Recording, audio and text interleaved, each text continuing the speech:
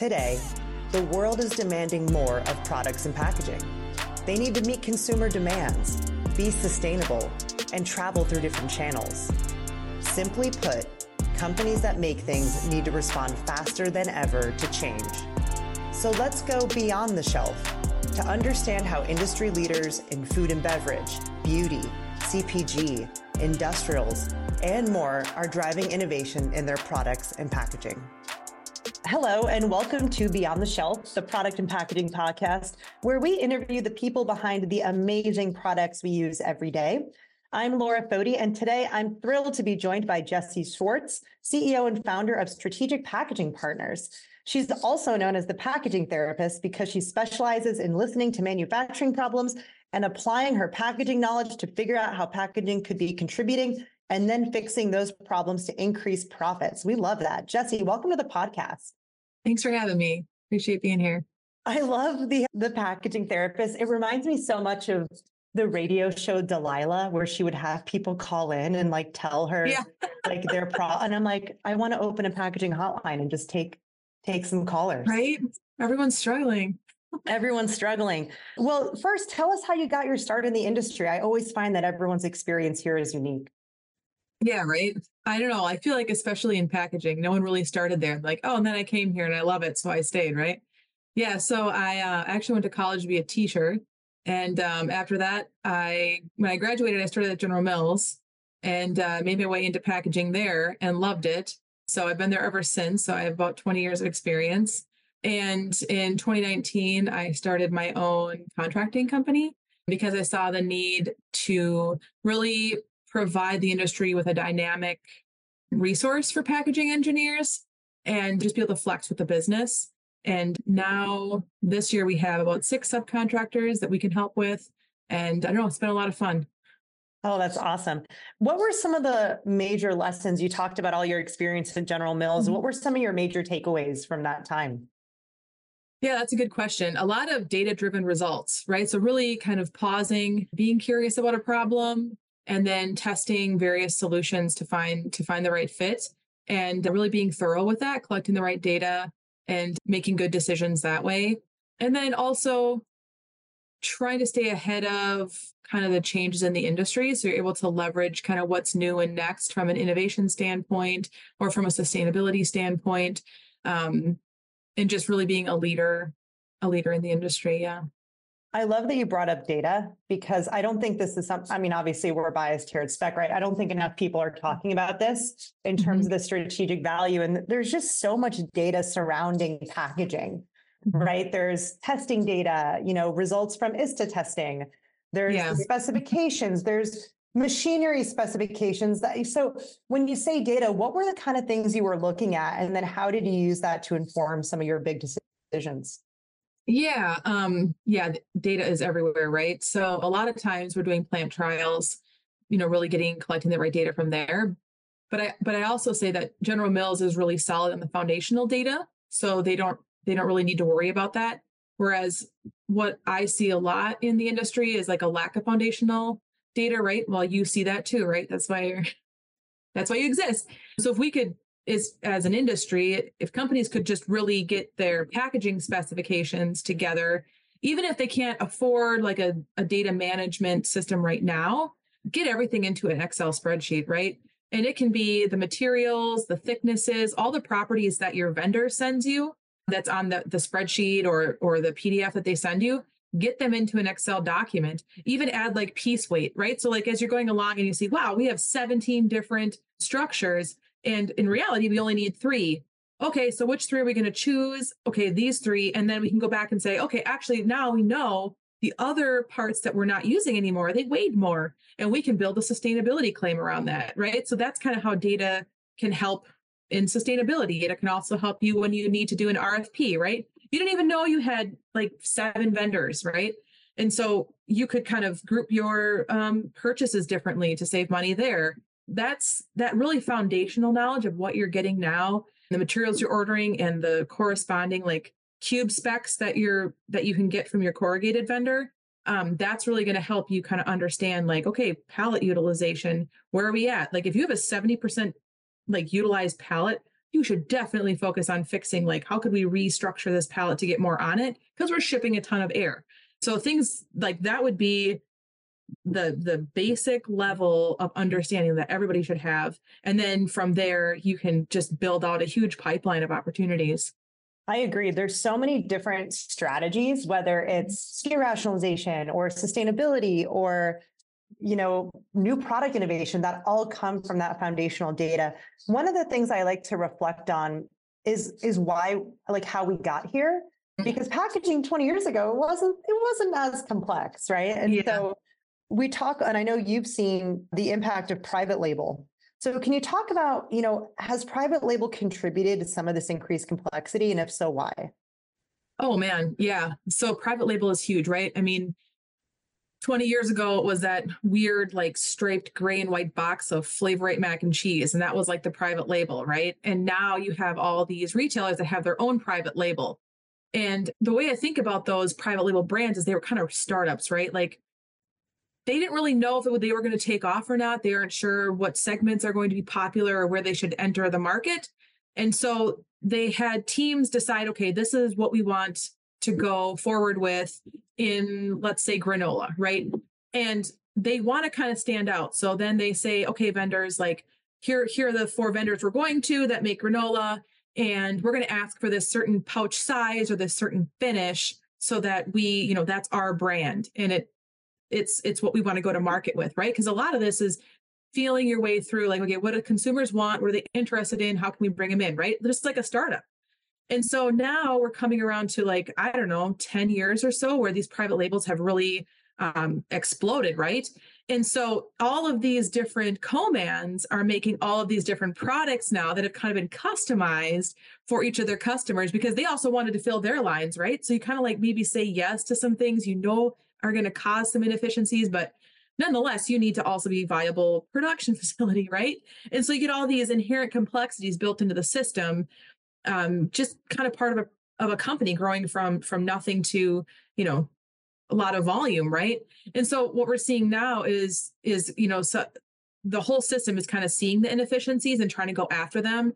I think with the way the economy is now and with just pressures on manufacturing in general, we're seeing a little bit of a change in terms of, I want this, and this is exactly what I want, to, like, hey, is this the right thing? Should we be doing this? Like, what are you seeing? So it's more, I think we're going to enter into more of a collaborative space in manufacturing where we're all talking. You get the packaging nerds in the room and really having robust conversations, not just about how this product looks on the shelf, but, like, in total, is the total system the most efficient possible, right? And with packaging touching so many parts of a company, it's a great resource to have on a team, packaging engineer. Absolutely. We've talked about this a lot on the podcast, where the position of packaging professionals has really been elevated in organizations, especially within supply chain. And that wasn't always the case. Right. And so that's kind of a cultural change in the industry of people who were used to literally being last in line in the product development lifecycle to now being asked to advise at different stages. And so how can people who are either coming out of school or who have been in the industry for a while, how can they build some of those muscles that maybe they haven't, had a chance to flex before? That's a good question. So I think it's just about, like, being curious and wanting to learn more. And then as an engineer, as you sit in that role, because you touch all the different areas of the business, you can become kind of an encyclopedia, right? So it's about asking questions, because you're not always going to have the answer yourself, but you're going to know some of the symptoms of the problem. You're going to know operations and manufacturing well enough that you can ask educated questions to those business partners around you. I think for people kind of early on in their career, it's understanding it takes a little bit of bravery to do that, right? And to ask the questions in ways that you're learning also kind of how they're operating and what's in it for them too. So you can kind of bring everything together. And then there's a plethora of resources out there in terms of what's coming up, what's exciting and new in materials, but it can also be a little overwhelming as well. And I understand that. So nothing stays the same very long. I love that idea of being curious. One of my favorite examples that I've come across, shout out to Jen Blazer, longtime friend of Spec, right? She actually studied forensic science. So she was like she knows how to do forensic analysis, right? For Yeah. blood split, for all sorts of stuff. Oh And gosh. Yeah. she went into quality, and she was able to identify packaging failures just by like Mhm. going through and being like a detective, if you will. And I think Yes. to your point, like curiosity, it's in developing hypotheses of what might have gone wrong in different points of the supply chain, using data to back it up or investigate, Mhm. because sometimes there aren't simple answers because supply Right. chains have become so complex. Really isolating problems, I think, is more difficult today, especially Yes. given the interconnected nature of things. What are some of the biggest problems you're solving for companies right now, Jessie? We'll be right back. Speaking of innovation, is your team spending more time chasing data than on new product and packaging development? SpecRite can help. With our specification data management platform, you can streamline project management, quickly build out BOMs, and forecast both the profitability and sustainability of your products. Go to specrite.com to learn more. Now back to the show. Yeah. So it's a good question. A lot of solving, like manufacturing wise, taking complexities out of packaging and making sure that they're using the right materials and making sure, like I said earlier, those pallet specifications are optimized. There's also a lot around sustainability and kind of, I would say, a little bit of panicking around, okay, we don't have a sustainability goal. Um, we don't have anything documented and we're concerned about that. Or what does it mean? All this legislation is coming out. It's hard to keep track of and we're not sure what to do. So we're helping in that space too. So I say those are the main two areas: saving money and then sustainability. Yeah, absolutely. I mean, it's been such a wild few years in terms of where priorities have changed in businesses. Like, I feel like for a long time, it was all about speed of new product innovation. And like, can I get more product in the hands of consumers at the right time, at the peak, at the beginning of a trend, where now it's more about cost and margin and preserving Yeah. that because of inflation and interest rates. And so I think it just has required product packaging supply chain teams in general to be so much more nimble with their business Mhm. and changing those strategies, year to year, if not quarter to quarter, which really is different than previous years. And then on top of that, what we're seeing is the regulation aspect of sustainability. It's no longer really about the corporate social responsibility. That still exists, right? Right. The companies still want to do the right thing, but this is being more driven off of especially international standards. How do you feel like companies are prepared for this? Or if not, what are the gaps? Well, I don't think anyone's prepared for it, and it's not just companies. I think it's difficult for companies to prepare for it in general because of a lot of reasons. We don't have so you compare Europe with the US. In Europe, I mean, Europe is like concentrated people in a small area. And they are far advanced than the US in terms of how to handle materials. And in the US, you have different facilities everywhere. They all have different capabilities. Some can take this plastic, some can't. And there's just it's chaos, right? Like, so if you think about the H2R icons that are going on the back of packaging, right? They're great. They really help inform consumers what they can do with the packaging. But that's assuming that their area accepts that material, right? And then other times you'll see like check locally. So then if you have to check locally, then you have to like look at the package and you have to find the little triangle and you have to realize, okay, can I recycle a number 5 or not?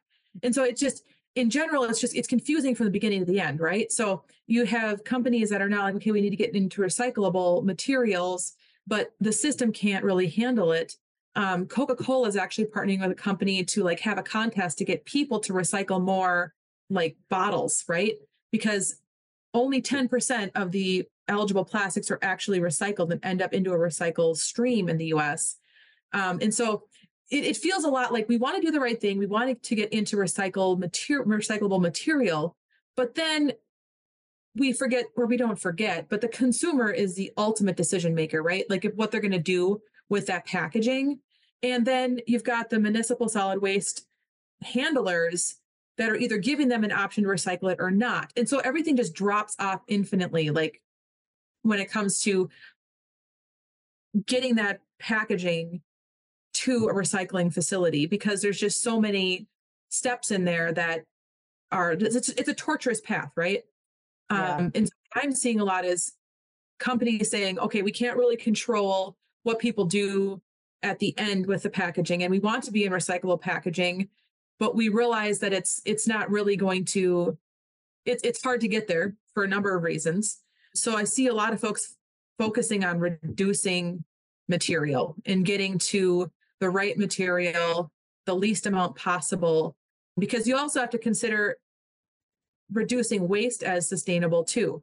So when you think about the way that the government's kind of mandating some of these things, it's kind of unfortunate that it doesn't seem like the packaging industry and like local governments are partnering very well. And I'm sure that there's a number of reasons for that.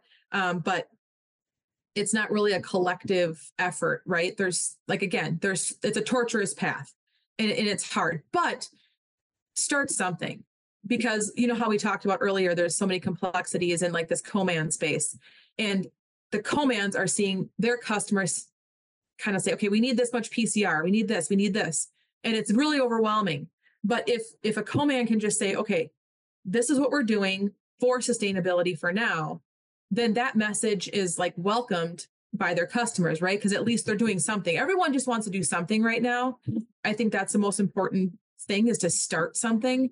But yeah, it's to get to, to fix the whole system is a wild ride. We're going to do it, Jessie. I get to talk to so many people in this industry. As much as I know it's hard, I'm so confident we have the right people working on it. Yeah. And the right amount of practicality and realism of the problem, which is the first challenge. First off, shout out to our friends at How to Recycle, H2R, for those who aren't in the biz. I love what they're doing in terms of helping consumers understand, helping bridge the gap with brands to make that communication more accessible. 100%. That's a huge step. And then one thing you said is really how we have thought about it at Spec, right? Because, you know, when I asked our founder, like what the mission was of the company, he was like, we're going to eliminate the world's waste. And I was like, that's a pretty big mission for us to do single-handedly. Yeah. I'm like, go home and sleep on it and come back to me with maybe a different one.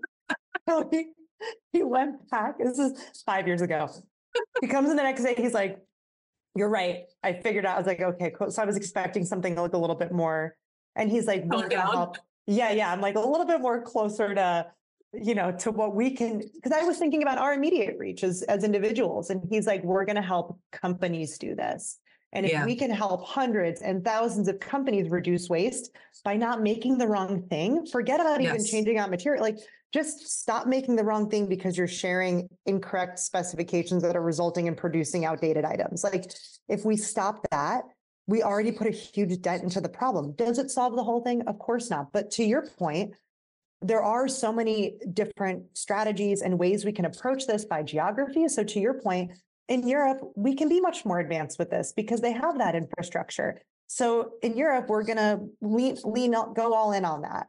And then in the US, we need to think about it differently. I think that's where I see packaging really shifting from, I don't want to say tactical, but really to a strategic function. Yeah. Well, it goes from commodity to strategic. Oh, that's a great point. 100%.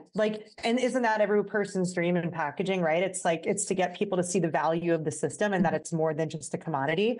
I love that. You've been referred to as the packaging therapist. That felt very therapeutic. How did that come about? And why do you think it's so necessary for people to kind of have that sentiment today? Well, I think it's just understanding or appreciating that packaging can be frustrating, and talking about it and thinking about it in new ways and being curious about it, solving the problem through conversation and, data-driven testing. That's just really important. It's just, it's super stressful to be in manufacturing and to have these issues of quality, of downtime in logistics distribution that you want to make it go away. And it's important to pause and just say, okay, what is truly happening here? Is there any other angle that we should approach this from, in being kind of strategic about how the problem is handled, because like you said earlier, it's just sometimes hard to understand and pinpoint where the problem's coming from. And I think having a packaging engineer, having that resource that's really thinking from from a dozen different angles is super helpful. So that's how we approach it. Yeah, no, you're spot on. You talked a lot about sustainability and changes companies have to make. How, it's more than just simply changing out a material, right? In some of these examples, you're really transforming how you operate, your processes. It's not as simple as making a switch, or else everyone probably would have done it. Right. So why is this so hard for businesses, and how can they do this better, this change management portion? Yeah, absolutely. So some of the complexities, again, depending on how you're manufacturing, if it's your own facility or if you're a co-man, what your customers want or what you even perceive your customers want can kind of inject some variability or some complexities into what you're doing, because you're testing a lot of things, right? You're not sure what's going to work. So you're going to a bunch of different vendors and you're trying to sort things out. And then sometimes you don't come back and say, okay, what is actually the best solution or the best option for the product? And so, it's just important to take kind of that holistic approach. Going back, to the beginning of our conversation, you talked about the importance of data and the foundation. When we look at emerging technologies like artificial intelligence and deep learning, how do you see packaging teams potentially leveraging this? Oh, I am following this. I am very curious about this. There's definitely, it's definitely being used right now in inspections, right? So pieces, for example, coming out of an injection molder, being scanned, understanding if there's any holes or pinholes or defects, and being able to reject parts that aren't quality. So it's like more complicated and complex than like a check weigher, right? You're actually analyzing the piece. But I am excited to see kind of how the industry changes around that. And again, I feel like it's a little more on the product side right now, and it's coming into packaging, but it hasn't really taken off like a ton that I see, but it's going to. It definitely is going to, for sure. We have some good stuff on this. So we've done automation for certificate of analysis and certificate of insurance checks. So to your point, we had customers that were getting thousands a day from their suppliers. And do you know how many of those they were checking? Not all thousand. And so we've used intelligent document processing, machine learning to build models that can read these COAs, ingest them automatically, score them against the spec, and then we just spit out the outliers to then be reviewed by a quality manager. Yeah. And that's another talk about reducing waste, reducing bad product getting out the door because you're not using the bad inputs. Like there's so many downstream impacts. And then we have other features coming, which I can't talk about yet, but are very much in the vein of like bringing that experience we've had as consumers, some early exposure to some of those AI features, bringing that into the world of packaging through specification data. So very excited. That'll be fantastic. Definitely be sure to check out our announcements from Spec Summit. It's happening in a few weeks. I'm not sure when we're going to release this, but it all goes back to data though, because it's all about machine learning. It's all about your data set, right? If you don't have a great data set, you can't then put AI on top of it and then expect to get insights out of it. Yeah. And I think one area where it could really, you could really leverage is in predictive modeling. I know a guy that does predictive modeling for blow molded plastic bottles. So he can predict, he can say, okay, hey, what are your different designs? And he can put them into the system and he can say, okay, here are the 10 designs. We already know based on modeling that these 3 are going to fail. And then the rest that are left, hey, what do you think from like a business standpoint? And then really being able to get to a place where you have some new solutions that are going to set you off on the right foot. And you're not considering those ones that you already know from that model are going to fail in distribution.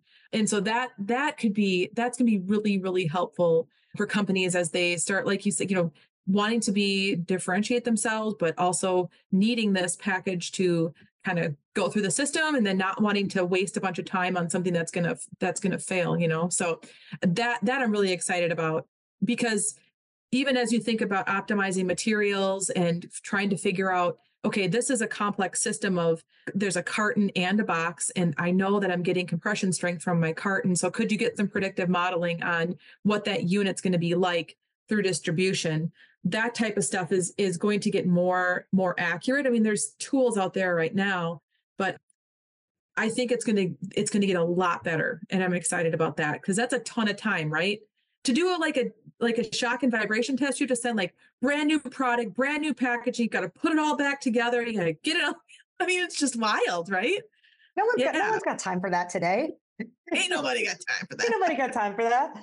It was such a great episode. I think, the one thing I would add to that is I'm so excited to see so many packaging people getting the opportunity to kind of be technologists. And they've always had the technology from the sense of like equipment, but now like seeing some of our best ideas have come from packaging engineers or product development professionals who are like, hey, what if we did this?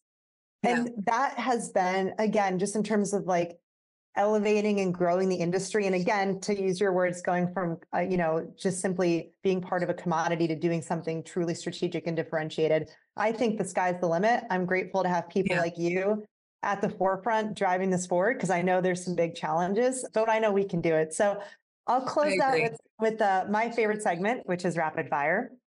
I'm going to ask you a few questions. First, what's your favorite product right now? Oh, my favorite product right now. I'm super into hop water. I love hot water. Yeah. Dry January? All the different flavors. Huh? Is like a dry January. People have so many options now. It's that's true. I like hop water in general, but dry January, I've seen a lot of pretty cool NA beverages out there. Yeah, I'm a big fan of that as well. We just interviewed Trey from Better Booch, and he was talking about like how they've brought more kombucha options. There's so many more fun beverages in the market. So I love that. I'm going to have to try hop water. I've not had it. Yeah, what packaging trend are you most excited about right now? Oh, so many packaging trends. I love packaging designs that showcase the product in unique ways. So I'm always on the lookout for, how the structure becomes part of what showcases the product. And there's some cool ones out there. I love that. And then this is the really hard one. This is kill, keep, change. We're going to give you a list of 3 random products. You have to keep one, kill one, or discontinue it if you prefer. And then you got to change one. So I'm going to give you some difficult ones. Number 1, I'm going to give you Cheerios, because that's iconic. And then I'm going to give you WD-40. Okay. And then I'm going to give you, what should our last product be? Something fun. I think a candle. So you got a candle. You got Cheerios, WD-40, and a candle. You got to keep one, kill one, change one. Yeah, I'm definitely going to keep WD-40. Okay. I'm a huge fan, only if it has the straw. Because, some cans are just everywhere. Mm-hmm. It has to be the straw that tips down and stays with the can. Because some of them have the detachable straw. Dumb. Mm-hmm. Lose it. I try to tape it to the can. Okay. So as long as it's that one, let's assume it is, because I'm choosing. Okay. So keeping the WD-40. Candles. I like candles. What would I change about candles? Ooh. Remember, you got to kill one too. So I know. So you kept the WD-40. So now you got your kill, your change. I know. I would change candles to be something around like all the wax burning, so you can like recycle the glass. That's, and they'd all have crackle wicks. That's a good one. Right. And then I love General Mills. I do. And I'm just not a cereal fan. I feel like breakfast needs to be protein for my kids, and cereal was a good starter, like the little fingers and the, what do you call that? Hand control or whatever. Small motor function stuff. Small motor skills. Yeah. Small motor skills. That's it. Yeah. But that would be it. Listen, I get it. Protein Cheerios. If you're listening, if the General Mills product innovation team's listening, maybe Protein Cheerios. And if anyone from WD-40 is listening, I think some great tips from a packaging professional on how to optimize that for their super fans. Jessie, thank you so much for joining us. What a pleasure. How can people follow you? Yes, I'm on LinkedIn, and my website is strategicpackagingpartners.com. And I try to post interesting packaging content and helpful packaging content. So if you have any questions about packaging, you can message me. I love to do podcasts and articles in LinkedIn about topics that matter to people. So I love it. And for those listening, I want to hear from you. Let us know who should we have on the podcast next. And be sure to rate us on the Spotify or Apple podcasts. It helps other people find the show. Thanks, Jessie. Have a good one. Yeah, thank you. Beyond the Shelf is presented by SpecRite, the first cloud-based platform for specification management. Say goodbye to spreadsheets, shared drives, and legacy systems, and digitize your specs in a secure single source of truth. With SpecRite, you can easily share and collaborate on specs with other departments and across your entire supply chain network. Taking a spec-first approach enables you to accelerate product and packaging development, go to bid faster, report on sustainability, and ultimately spend less time chasing data and more time making amazing things. To learn more, visit specrite.com. That's SPECRIGHT.com.